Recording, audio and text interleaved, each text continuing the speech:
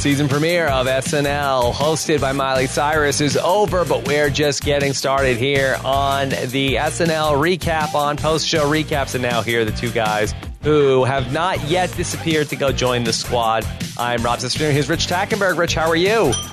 I am great. It is so good to be back. I'm finally let out of my box after a summer off. Happy fall.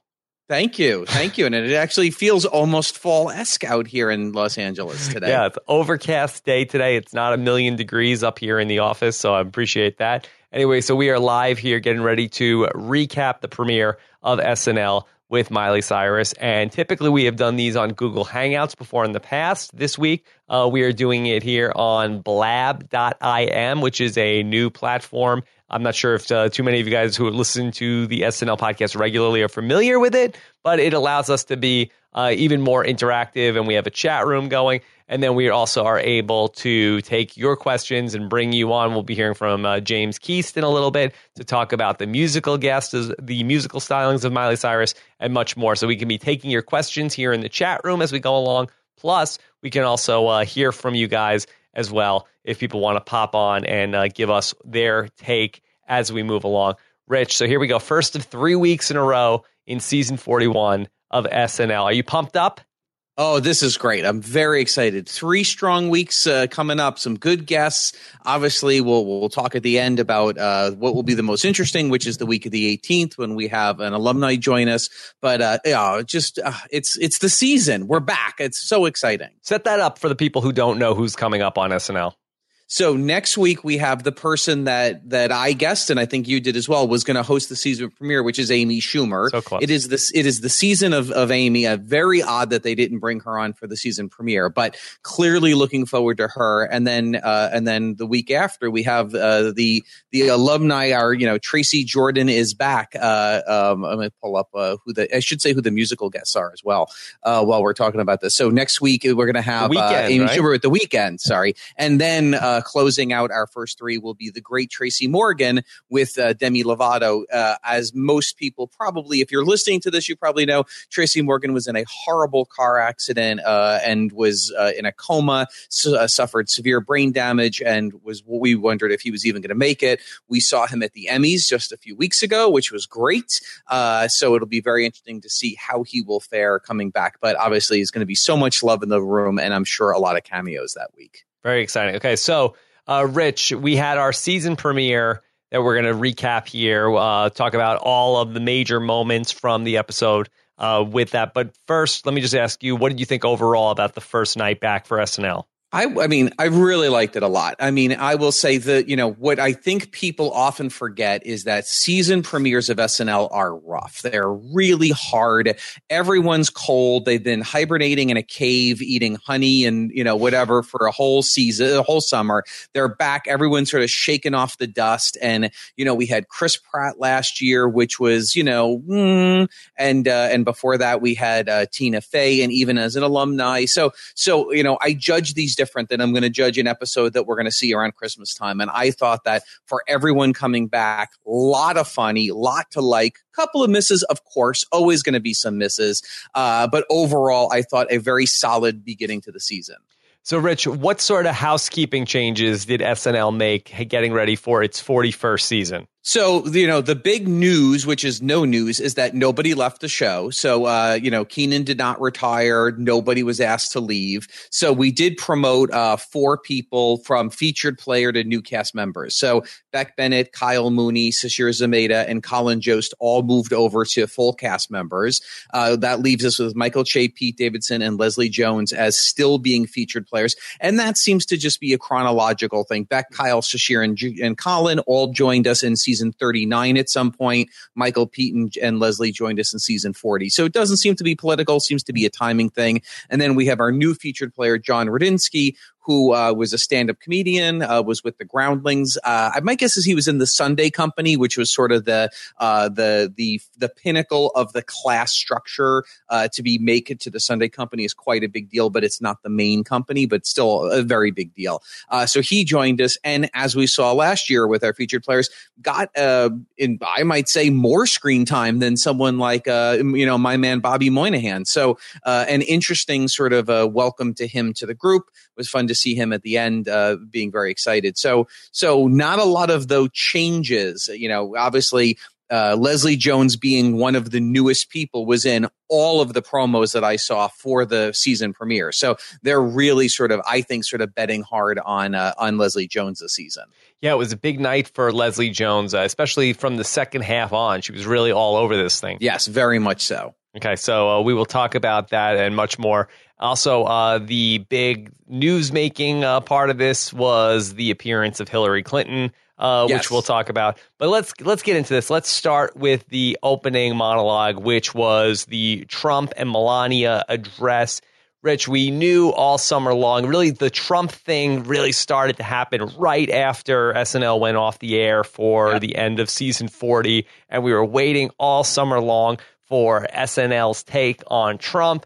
And here it is, we get Trump. Were you disappointed with what we ultimately got from SNL? No, I liked it a lot. I would say I judged this almost more as a sort of live public beta of the Trump impression. They had announced over the summer that Taran Killam was going to play Trump. I think that it was a reason for press, but I also think it was a way to say, yes, even though Darrell Hammond is in-house and he famously did Donald Trump for years, we're not going to use him. We're going to have one of the new guys do it. Was I disappointed when I first heard that? Yes. I love Darrell Hammond's Donald Trump. But in watching this, I really did feel like, no, this is the right move. We want a fresh take. Like, it's a different Donald. As we see anytime, a president, impression is passed from one cast member to another, it sort of changes. And I would say, was this the funniest? No, but I was very okay with that. I feel like this is going to be really good. I liked that it was different, even to the extent that it was interesting that we got through an entire Donald Trump sketch without him ever saying "you're fired,"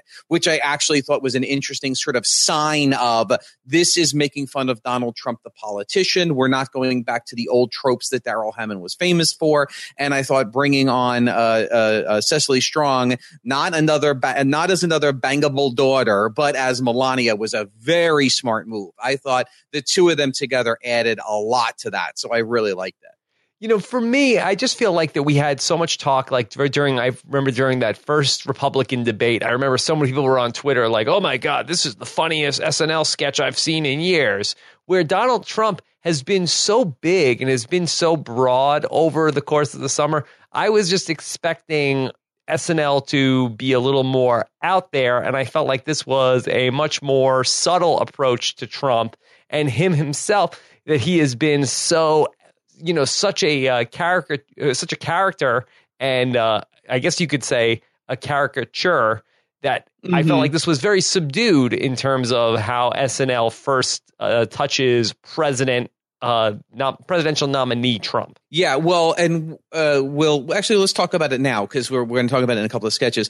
One of the things that logistically, the fact that it was just him and Melania and not a Republican debate. We didn't sort of, bring in the whole troupe to let's get in a Jeb Bush impression. Let's get a Marco Rubio impression. Let's sort of set the stage. Let's do a Carly Fiona impression.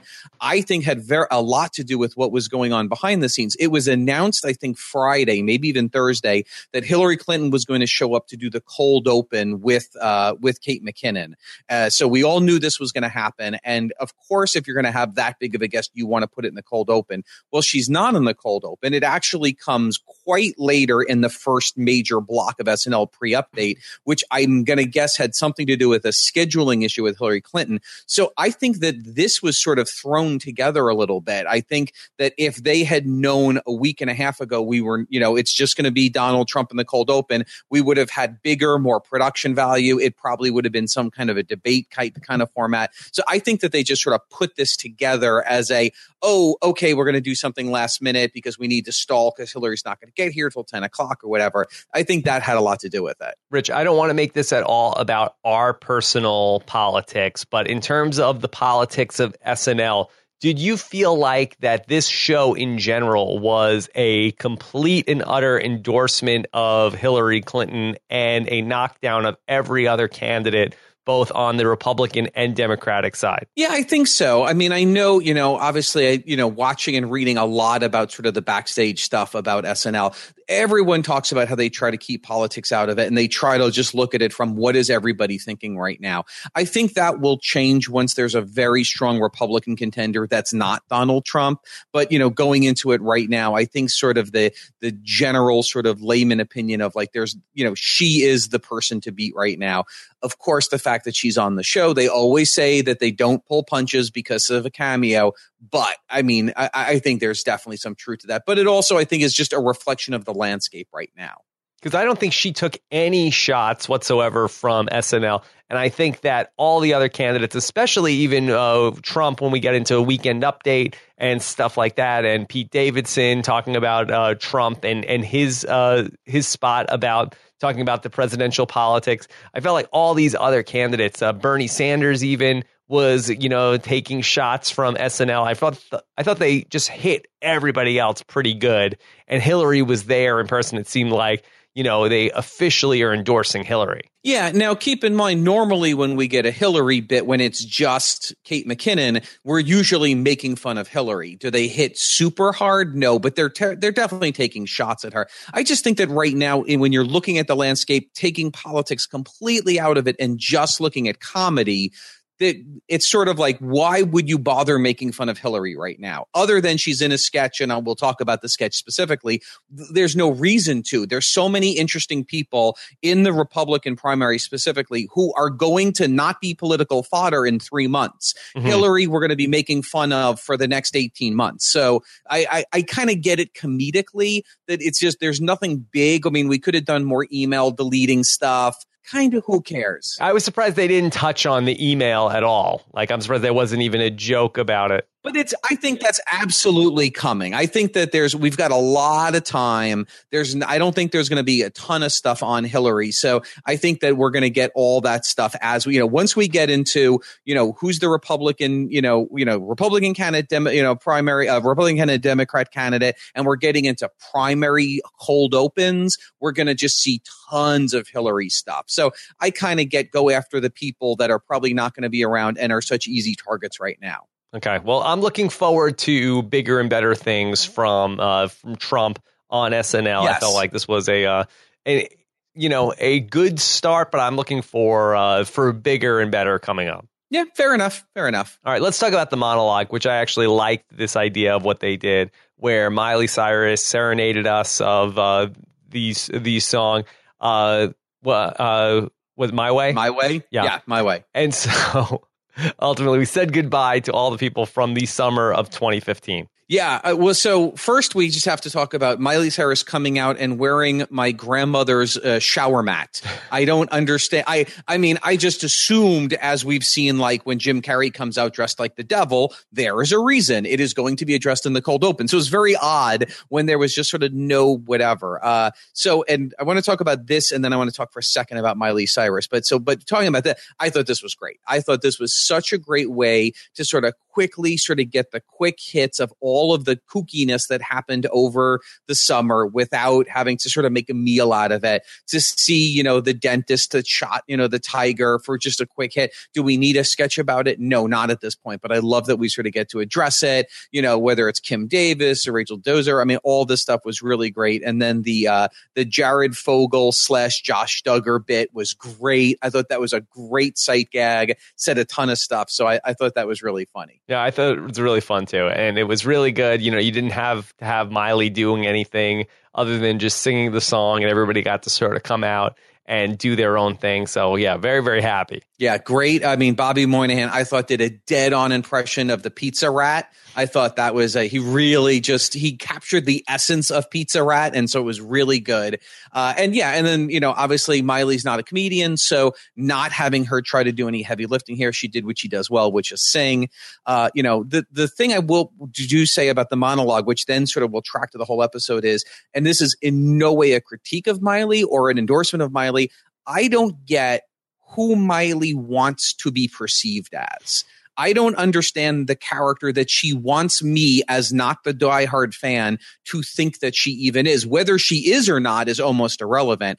I don't get, is she trying to be, she's not quite now sexy Miley. She's not sort of like bad girl Miley. She's not down home Miley. Is she stoner Miley? Like, I couldn't get, especially in these outfits and some of the shtick she was doing and the songs, I couldn't get my head around what I'm supposed to think about of her, regardless of what I actually think about her. That's a good question for James when he comes on. Yes. So hopefully James can shed some light. So I think that made the episode a little bit more challenging in writing for her because we don't know who she is. Not Hannah Montana. Right. And obviously, in sort of the surprises of the episode, how is Vanessa? This is the first time that we've had Miley Cyrus on the show where Vanessa Bayer did not play Miley Cyrus with Miley Cyrus. So that shocked me. I'm sure no one's more shocked than Vanessa Bayer, who thought she was guaranteed a major slot in the show and did not get it. Okay.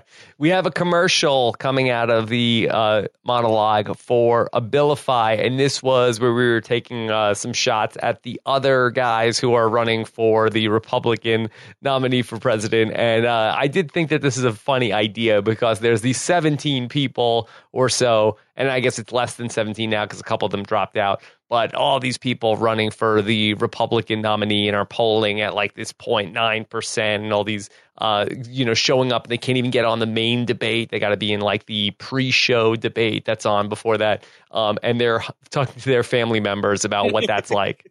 Very funny. Yeah, I thought this was really funny. I don't know that I was screaming in laughter, but I thought this was a really funny idea. Just a great nod of like, how do you possibly think you're going to win? And sort of playing with that and having a lot of fun with that. So I absolutely thought it was really funny. I thought they did a great job. I mean, to the extent that I don't even know who Beck Bennett was playing. I did no idea who that guy was. So, and I'm sure it was a real person. So that really made me laugh. I thought that was really fun.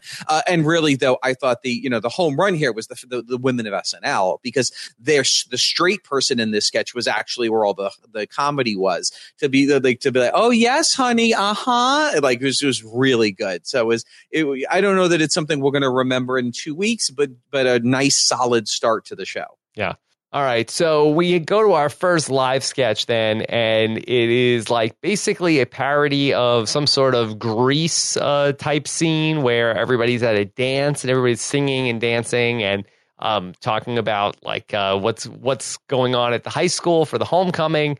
And then Miley is like a bit of a gangster, and she is rapping and being sort of crazy with the new guy. Rich, what was your take on this? I think, again, this sort of really falls into the same pocket of I don't know what I'm supposed to think of Miley, so I don't get this was kind of a weird, like, okay, we're set in the 50s, but one person's rapping. My guess, again, is this was probably a late sketch that was going to happen late in the evening. Hillary's running late. We can't go to Hillary. We need to move something. Logistically, what can we move? Staging-wise, costume-wise, who's in the thing-wise? I'm guessing they pulled this up way early to do something. The only other possibility how a sketch like this made it so early is that it was Miley's idea. There's a very good chance that Miley pitched this and Miley really wanted to do this. It was absolutely cute. I didn't particularly love it. It was a one-note joke. And because I couldn't quite get my head locked into Miley coming into this sketch, I wasn't quite sure what the sort of game of the scene was, what the whole premise, that what is it, what we're saying was come in the sketch. So I could see maybe Miley fans finding this funnier because they know something I don't. Yeah, I also thought it took a long time to get to what the joke of the sketch was. Like, I feel like there was a good portion, and I'm like, wait, where is this going? Wait, am I missing it yet? And then she starts rapping, and then Keenan comes in, and then she has to date that guy, or Keenan's going to date the guy. Yes. I found it pretty confusing, and I wasn't particularly amused with this one. I thought that was a real miss in terms of first live sketch of the season. Yeah, I felt like it felt a little filler-like to me. So yeah, I would agree. All right, well, let's not spend too much time there, because let's talk about Val the bartender. Here is the appearance from Hillary Clinton that everybody's been waiting for. here she is, and she plays the bartender with Kate McKinnon playing Hillary. Rich, was this about what you expected from Hillary Clinton tonight? I would say this was better than I expected. And again, having nothing to do with politics, whether we're talking about, Republican, Democrat, politicians are not actors. They're not comedians. They're not used to live TV in this way. So we're never going to get hilarious comedy from a politician cameo. That said, I thought it was much more fun than the classic, Hillary comes on as Hillary talking to the Hillary impression, and then we just check off a number of classic jokes that you would have seen coming. This was a little bit more fun. I thought Hillary seemed much more comfortable. She seemed to really have fun with it. Of course, she's tied to the cue cards. How could she not be? This is not what she does. But when you sort of let go of that, I thought a lot of fun. And of course, I'm sure what everybody will be quoting this week will be the fun that Kate McKinnon, as an openly gay lesbian woman, had with her about, the whole gay rights issue, and saying, I could have come to that earlier. And Hillary saying, I did come to it pretty early. And she's like, yeah, but you could have come even earlier. I thought that was a really fun moment. Yeah, that was great. That was a really, really fun moment, I thought, with the two of them. And I thought that it was really well done. And yeah, it wasn't the typical SNL thing where, Kate McKinnon is doing the impression and then Hillary walks out into the scene. It was great that they had Hillary as this other character who was sort of like her own fully formed character in that scene, talking with Hillary Clinton. And she was a really good sport about it. Again, I felt like they were a little bit kid gloves with her. I felt like you probably could have gotten an email joke in there. I was surprised there was no email joke. And I'm sure that must have been a condition of her showing up, because they were at points obviously looking for things to make fun of, because, okay, we're talking about her perception. She's cold. She wants it so bad. Grandmother. Oh, okay. And so obviously an email joke would have been. So I'm sure that was like, hey, I'm trying to get that. I'm sure she asked to not do that. I'm sure too. So then what did you think about the appearance of the Daryl Hammond Clinton? I loved it. I love it. It makes me happy. It just makes me happy for him to show up. He did nothing. He said one line and just ran out. And it was just like, it just made me happy. And I think, and that's the thing I was thinking about, why he, originally I wanted him to be Trump. This is where someone like Daryl Hammond should be. It's a drop in, it's a cameo, it's a one or two line, and make everyone laugh and get out. He just brings such joy to that stage when he's doing Bill Clinton. So I thought it was super fun. I mean, isn't it kind of crazy that Daryl Hammond's like two signature characters from his SNL tenure have, become like very important figures in the, political landscape of 2015-16? Yeah. It is absolutely bizarre. No question about it. Yes. And he happens to be the new announcer. And he's the announcer, and he's there. That's the crazy part. He's there, which is crazy. Yeah. And it wasn't really like a year ago they were like, well, this is important for, maybe you saw the Bill Clinton thing. Nobody saw the Trump thing coming. Yeah. Hillary, obviously, we've known for a while. But the Trump thing, I mean, that's stunning to me.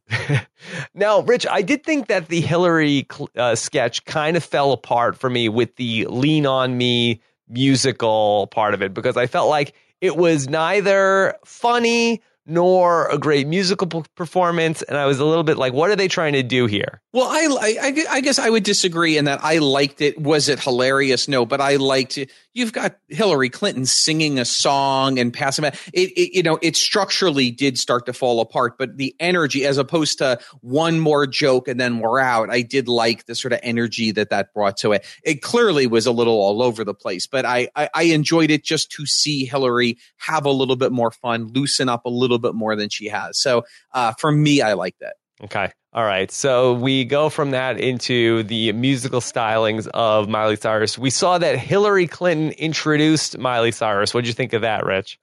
Good on her. Going after the youth vote. I doubt she could have picked out Miley Cyrus in a lineup, but good on her. It was really fun. All right. Here is, for the first time in season 41, the great editor of Exclaim Magazine, James Keith. James, how are you? I'm good. How are you? Oh, very good. Welcome to Blab to talk about SNL. Thank you for having me. Yes. I just want to let you know I'm on a 7-second delay. Okay. I won't ask whether that's from smoking or not. So James, tell us that Rich had some good questions about Miley and her persona right now. Can you tell us what is Miley going for these days? Honestly, I have no idea, and it seems to change every 6 to 8 months. Although I do think that her backing band for the first song tonight is part of the reason why, and that is the Flaming Lips. Oh, okay. That makes sense to me. So that was Wayne Coyne, and Wayne Coyne and Miley Cyrus have been spending a lot of time together in the last while. Maybe a little creepy. Don't really want to get into that. But they are her backing band on the free record that she just dropped a month or so ago, the songs of which she was playing tonight. So, and they also just after the show tonight announced that they're going on tour together, where the Flaming Lips will be her backing band and then also play themselves.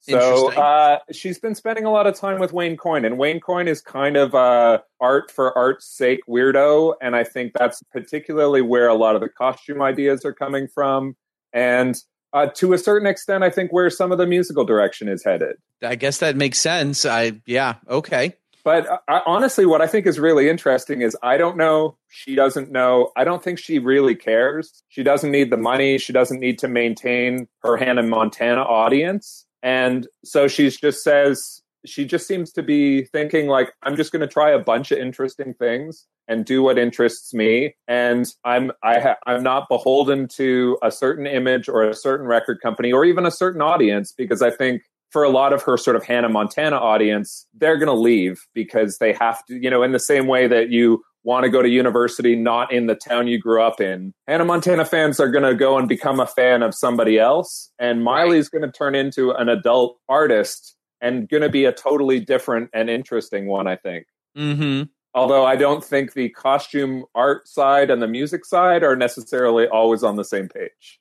Yes. That was very confusing to me. Yeah. Okay, well, let's get into the two different musical numbers. Let's start with that first number, and I guess let's start with the outfit that she's wearing in that. What would you say she's going for? Is that like Eve in the Garden of Eve? The Garden of Eden? I thought maybe she was playing hide and seek in a craft store. Ooh. And she had hidden in a big bucket of stuff, and then she just stood up, and that's what she was wearing on stage. Yeah, I couldn't tell if she was trying to be sexy, because underneath all of the nonsense, her outfit was actually fairly skimpy, which was just so odd to me. I couldn't get my head around it. She seems to be on a real hot streak, pardon the pun, of sort of non-sexualized nudity recently. She seems to be naked everywhere, and it doesn't seem to be particularly a sexy intent. She just likes to be naked, or she's not Rihanna. Okay. Right. In her love of exhibitionism. All right, well, let's talk about the actual music. What did you think of the actual first song that she did? So Karen, Don't Be Sad was the first song. Both of these are from this free record that she just dropped at the end of August that she says she's been working on for 5 years, that she made with Wayne Coyne and the Flaming Lips, and also Mike Will made it, the producer, and rapper Big Sean is on it. It's a very eclectic sounding thing. And it's such a beautiful kind of straightforward mid-tempo song that I was thinking like this could be a big hit for like a mid-70s like sort of slightly psychedelic singer-songwriter type. Like this could be on a solo record by a member of Fleetwood Mac, or James Taylor could make this into a hit. Okay. Yeah. Will we see that collaboration soon, Miley and James Taylor?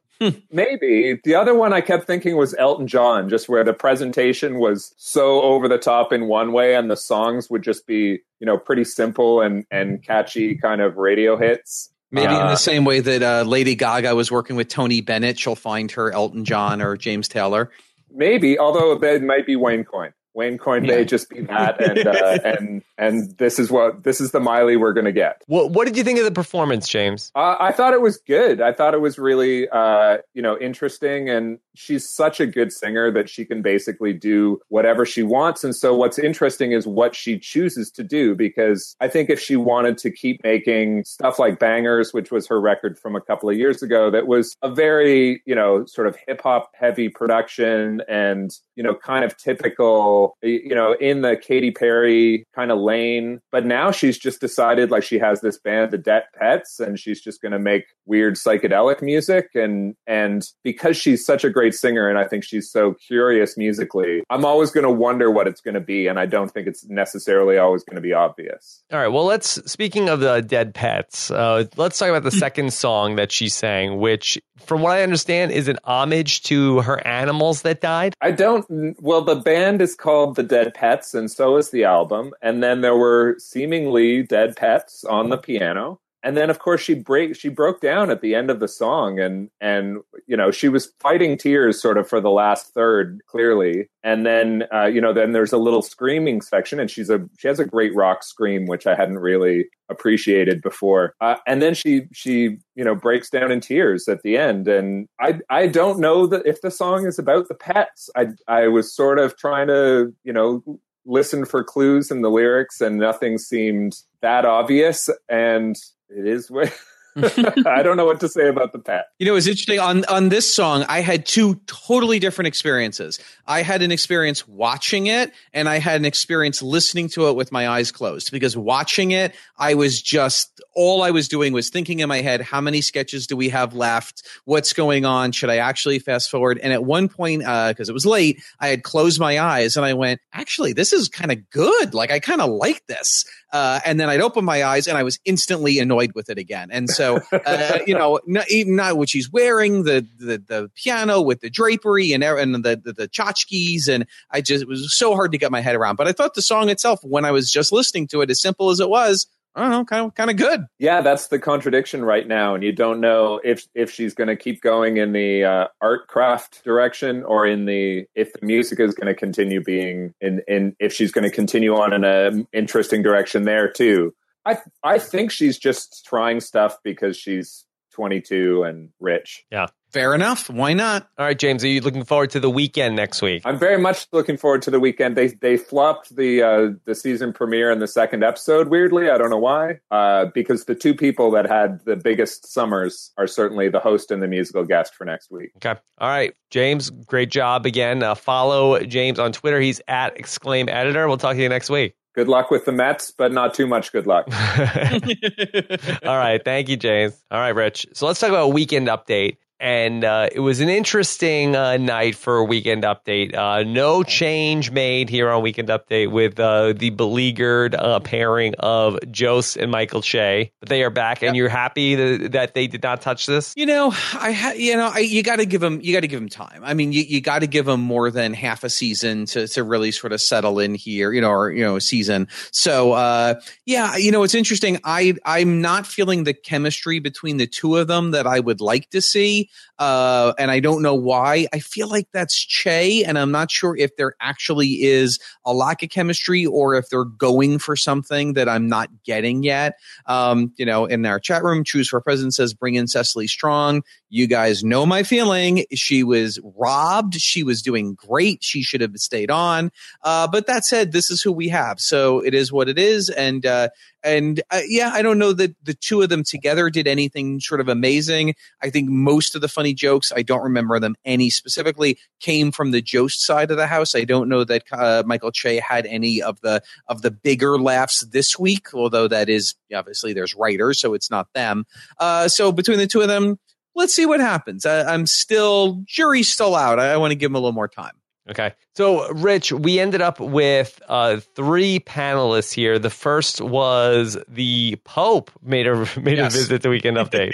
Kyle Mooney as Pope Francis. Kyle Mooney as Pope Francis for the second time in one episode, because he did a cameo in the monologue when we saw, this court whatever woman showing up. He did a little cameo there. So, yeah, I think this could be a very funny impression. This could be a very funny character. I think they still need to sort of find what exactly is it. Are we doing a thing like we used to do with David Patterson when Fred Armisen used to do it, where he's sort of like doing shtick, the character, I mean, or is it he's trying to be sort of the hip guy? So I thought I like the chemistry. I thought very congenial impression. Still just probably, if we're going to do it again, we kind of need to figure out comedically who is this Pope compared to the real Pope. Still a little muddy for me. Just a interesting aside with that piece of Weekend Update. Our own Antonio Mazzaro, who hosts a couple of shows on post-show recaps with us, he tweeted that he thought that Pope Francis bit in Weekend Update was one of the worst thing that SNL has done in years. And it was favorited. The tweet was favorited by SNL alum Jim Brewer. Yes, I saw that. Look at us. How about that? Yeah. I was very surprised that he felt like it was the worst thing in years. I mean, put that next to any 3 minutes of Garth and Kat. Come on. I mean, that, there's so many, how many Fred Armisen, Nicholas Fay, the comedian. I mean, there's so many things I could point to that I thought were way worse than that. But absolutely, if you're going to bring it back, and I suspect we will not, certainly needs to sort of structurally, from a comedic standpoint, we need to go back and go, okay, who is this guy? And they certainly did not crack that just yet. Felt like they were throwing a lot of comedic premises at the wall, maybe to sort of see what sticks on air, and then we could see a refined character if they choose to do it. Now, we ended up going to the well to hit with both of our non-character resident comedian guests here. First was Pete Davidson, that we heard from him back here tonight to talk about politics stuff. Were you surprised that we went with so few characters and went with just the comedians on the Weekend Update desk? I wasn't, because I actually wasn't surprised by this, because, I think these are the two people that I think that the team, the production of SNL thinks is hitting most with the younger audience. And I think that they wanted to get a Pete Davidson in early on. This obviously, the bit that he was doing could have been next week, the week after, December, doesn't matter. I think they wanted to get Pete Davidson in the show early because he's a little bit of a young favorite. And then the same thing with Leslie Jones. I think up until this point in the show, Leslie Jones has had very little to do. And I think that they see her as sort of a big a big up and coming star on the show. And so I think that they absolutely wanted to plug her in as well. So I certainly get it. The only thing that surprised me was the order. Typically on a Weekend Update, you would have had the character in between the two real people doing basically stand-up comedy. So it was a little surprising how they sort of ordered this. When Pete Davidson compared Donald Trump to Sanjaya, did you think that was an apt comparison? Loved it. I thought that was great. Absolutely great. And as someone who watched that season of American Idol and listened to Howard Stern during that season, it was a great callback and a very fun sort of call. Did it bother you that he said Sanjaya came in 4th place? I didn't think he actually made it that far, but I didn't remember. Is that inaccurate? It's inaccurate. He came in 7th place, Sanjaya. Okay. You know what? I guess it did bump me a bit, because when he said that, I went, that doesn't sound right. But so great, Pete Davidson. Again, as we always talk about these guys, Pete Davidson was asked to come on to speak about something, and he actually spoke about it. Even though he was coming at it from a point of view of, I don't know, I thought it was great. And the idea that Donald Trump being in the fight would actually make him want to vote because it would be that important to him was great. So I thought, other than the fact that Pete Davidson has never looked higher during a Weekend Update sketch, that he looked, I would say, almost insultingly to the audience high. I thought it was one of his better pieces because it was on topic, it was insightful, it was relatable, it didn't go on too long, and it wasn't just clearly a stand-up chunk that was refashioned to match a current event. So I loved it. I thought it was great. Now, is that a thing, though? Are young people very concerned about Donald Trump being president? I don't know. I mean, I would imagine maybe so. I think that might get people to come out and vote if they, could anyone actually imagine Donald? Well, we won't get into politics, but I will say yes, I have to imagine that there's a kernel of truth to that he tapped into. Okay. Then in terms of Leslie Jones, how do you think she did back then? They mentioned, of course, that she was in the Ghostbusters movie. Is that intentional? Was that Oh, yeah. I mean, I think that I could have seen it one or two ways. They always want to absolutely shoehorn in an unnecessary her hitting on Colin Jost as the structure of her appearances. Don't need it. If it's not organic to what you're talking about, guys, it's fine. We get it. You're great. We don't need to go to that well every time. So I don't know if it was like just giving her the props that she deserves and sort of trying to anoint her as a star, or if it was just literally she wanted to say, I ain't afraid of no Jost, and that she was saying that all during the shoot and she couldn't wait to say that on live TV. Either way, it was absolutely fine. Okay.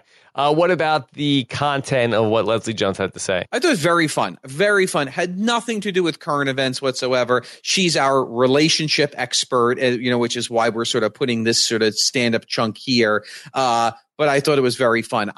Anyway, yes. So the timing of this, as well as one of the sketches we saw, I thought was a little redundant in very broad terms. But I thought it was good. Great energy, great jokes. I really liked it a lot. Okay. All right. Anything else on Weekend Update? No, good timing. Didn't feel like the whole bit went on too long, which can sometimes happen with 3 appearances. So, yeah, it's pretty solid. Okay. So we come out of Weekend Update and we talk about the millennials. And so, Rich, is this potentially going to be the new Californians? You know what? My wife said that to me as soon as it ended. She's like, oh, this is going to be the new Californians.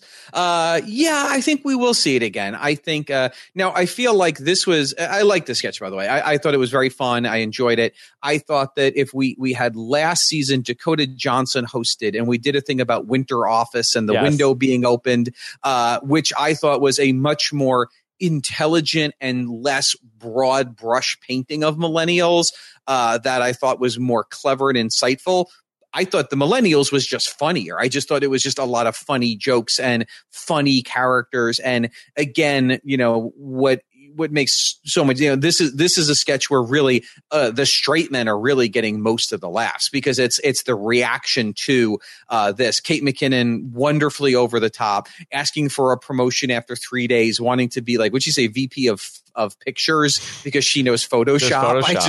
I just love that. And, her and it was identifying as him identifying as gay, even though the whole thing was just great. And the whole gender thing was really fun. So even though I understand clearly, if you're going to make fun of millennials, the go-to is that they're always on their phone. You can't sustain a reoccurring sketch with that. You have to let that go if you're going to bring this back again, which I think that they will. And it was funny. It was a good solid piece. So what are we watching for the next time they have sort of a young person host? We go back to the millennials? I think so. I don't think we'll see it again this year, but I think coming into our January episodes, I could definitely see another young actress or actor wanting to do this and make fun of their own thing and hopefully bring some more. I was surprised there wasn't more references to millennial based apps. We didn't get a Snapchat joke or a blab.im joke. Look at me being current. The millennials love blab.im. Exactly. So that's what the M stands for. Exactly.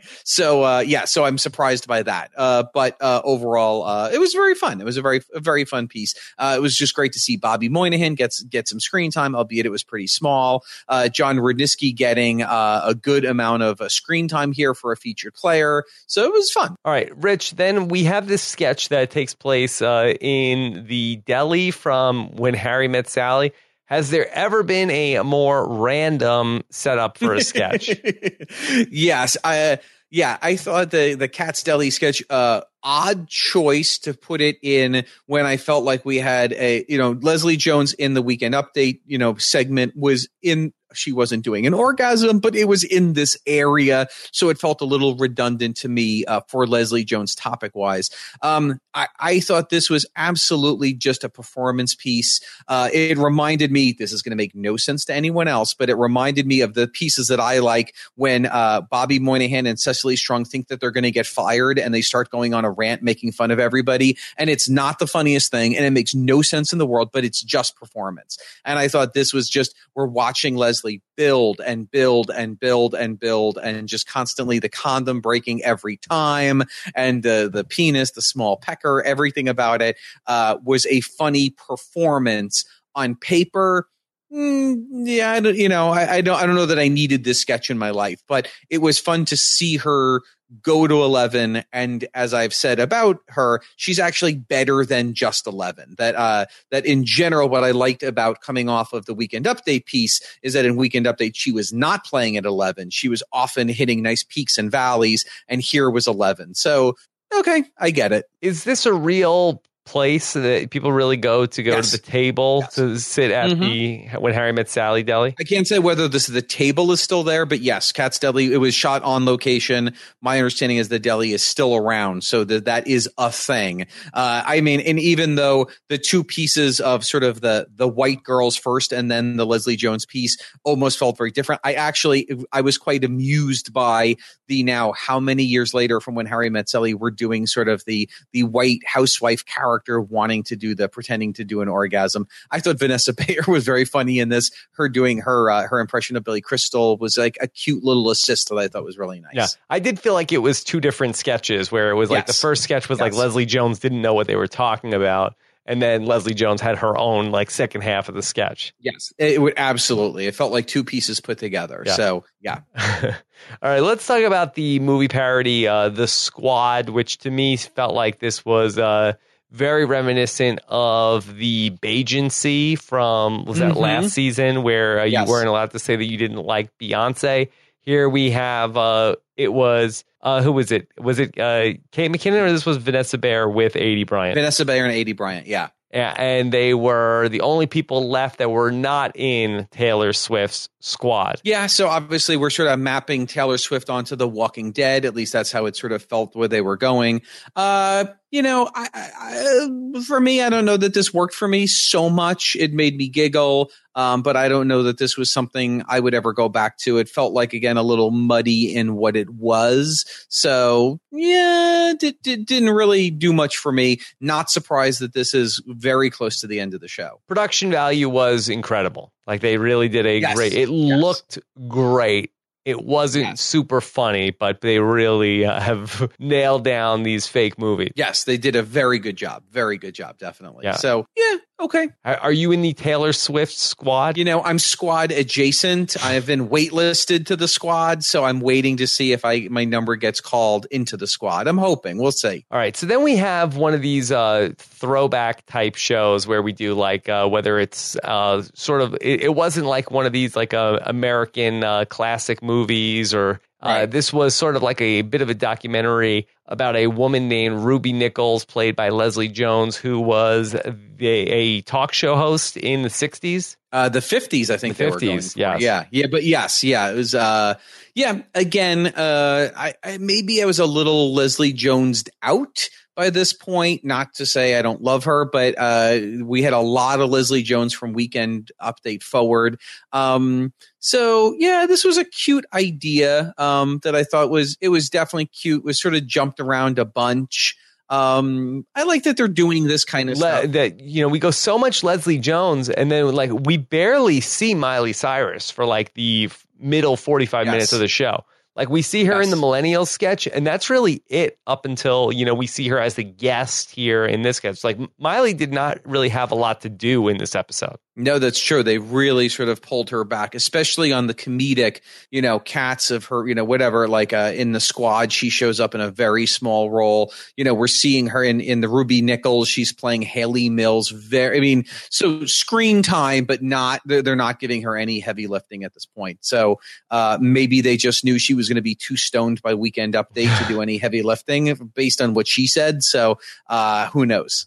Yeah. Anything stand out for you from the Ruby Nichols sketch? No. I mean, I liked what they were going for. It jumped around a little bit sort of tonally. So, no, it was cute. It was a cute idea. Okay. Then we went right into the wedding of Kyle Mooney to Miley Cyrus in the dressing room. I believe we did this also the last time she was on the show, right? Yeah. So this was in essence sort of I want to say a callback, or this was like a flat out continuation in when she was in the second episode of season 39. So almost 2 years ago to the day, they had a pre-tape bit at the end where where Miley Cyrus is into Kyle Mooney and he's being weird about it. And it was one of our favorite pieces of that night. It was a really fun piece.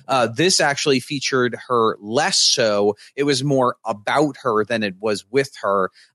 Much more bizarre, much weirder.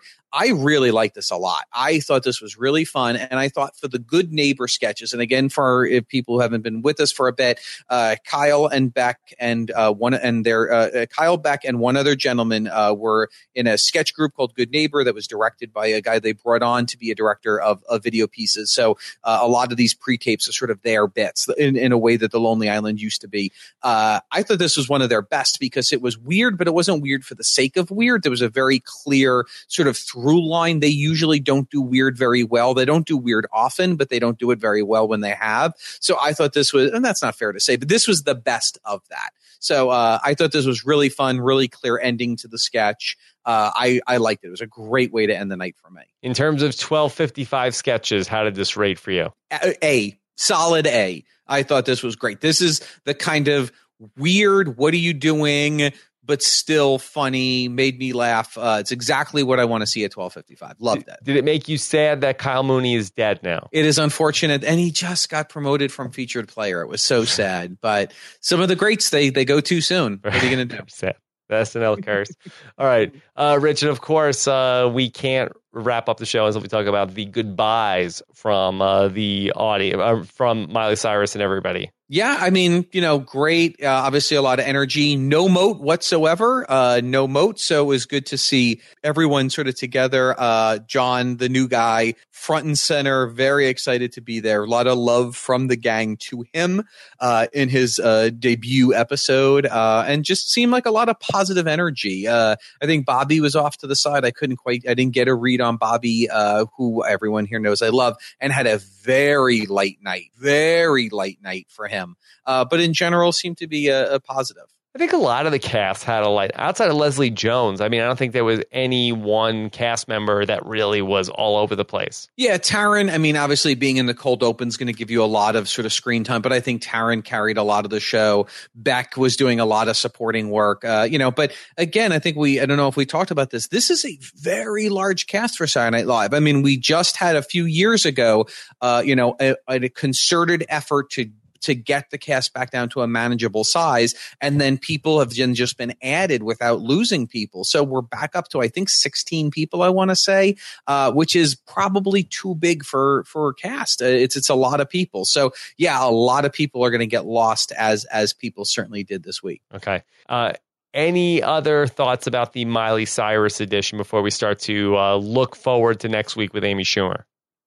No, only something that you sort of touched on, which is I think sometimes what SNL does well with someone who is popular but maybe not a great sketch person is have them not be the weird thing in a sketch, but in fact be a straight person in a sketch and let the comedians do what the comedians do. So I thought from an Uber looking at this episode, well played by SNL, having people play to their strengths. All right. So when we look at next week's episode hosted by Amy Schumer, what do you think any predictions on what we're going to see in this upcoming episode? Well, I think this is going to be an interesting one because, again, normally stand-up comedians hosting SNL are sort of a weird sort of fit. We'll get a great monologue from Amy Schumer. She's got her HBO comedy special coming up, which is probably what she's sort of most directly going to be sort of promoting. But Amy Schumer has her own sketch show. Now, on Amy Schumer's sketch show, Amy Schumer tends to play characters that, as bizarre as they are actually based very much on herself in bizarre situations. She doesn't usually play super over-the-top characters as SNL is wont to do. So the tone of the Amy Schumer show is very different from SNL. So I think we know she's good in sketches, which is great. So we'll get to see her in not just, basically doing, a stand-up comedian in a sketch bit, but I don't know tonally what they'll do. But I'm certainly looking forward to it. It should be a really fun show. All right. Trues for President says, who would you guys like to see be featured more moving forward? I mean, you must be new to this if you don't know who I'm going to say. I mean, in my world, it's all Bobby all the time. But any show that doesn't have a lot more Bobby is really upsetting to me. I mean, but what is this year 8 for Bobby Moynihan? If it hasn't happened by now, Is it not going to happen? He's in a weird situation in that he doesn't have big characters that everybody wants to go back to. I mean, he last year showed a lot of sign as Ted Cruz. If Ted Cruz does something notable, he's in a really good position. But other than that, he doesn't have a lot of big characters. I mean, I think you'll see him a lot at Weekend Update. We're going to see Riblet back. We're going to see Drunk Uncle back. We're going to see Anthony Crispino back. But outside of that, are we going to see a Fox and Friends where he can play the whatever it is, the third character who's the dumb guy? I don't know. So, are we going to see him as Tonker Bell's love interest, Fievel the Mouse? Probably not. So, I don't know if it's a writing thing that he's not writing and getting stuff on the air, or if people are not writing for him. But Bobby needs a character really, really badly. Okay. All right. Well, we will discuss it all next week when we talk about the Amy Schumer episode and then ultimately the Tracy Morgan episode 2 weeks from yesterday. So, Rich, great job back. You haven't missed a beat over the summer. I've been waiting. I've been basically just sitting here in front of a computer that's turned off. And so then, Rich, so next Sunday we will be back to talk about the Amy Schumer episode. Very excited for that. Very excited, yes. And then we will be ready to talk about Tracy Morgan in 2 weeks. I'm really excited for the next 2 weeks of SNL. Yeah, it's going to be really good. Question, do you think we'll see Bill Hader show up for the Amy Schumer episode? I'm thinking no. Yeah, I mean, he just was on last season. Yeah, I'd be surprised, but some of these alumni, you can't keep them away. I could see a monologue. I could see him walking on as a monologue to give her advice on how to host the show. Be fun to see Hader do a little show up there. All right, Rich. Well, thank you. Great job. Thank you for being back here this week. Thanks to James Keast. Great job breaking down Miley. Thanks to everybody who watched us live here on blab.im. I loved it. Loved the new format. Yeah. We're like SNL. We're changing with the times. Changing with the times. All right, we'll be back next week. Lots more coming up on post-show recaps this week, including our recap of the Muppets. Have you watched the Muppets, Rich? I saw the first episode. Yes, I haven't seen the second. We talked about that as well on our weekly scripted TV mishmash show that we're calling Most Shows Recap. We talked about that over the weekend, plus Walking Dead. Fear the Walking Dead finale is tonight, Sunday night. Regular Walking Dead is coming back next Sunday. The Leftovers podcast is coming back as well. So a lot going on. Have a good one, everybody. We'll talk to you again soon. Take care. Bye.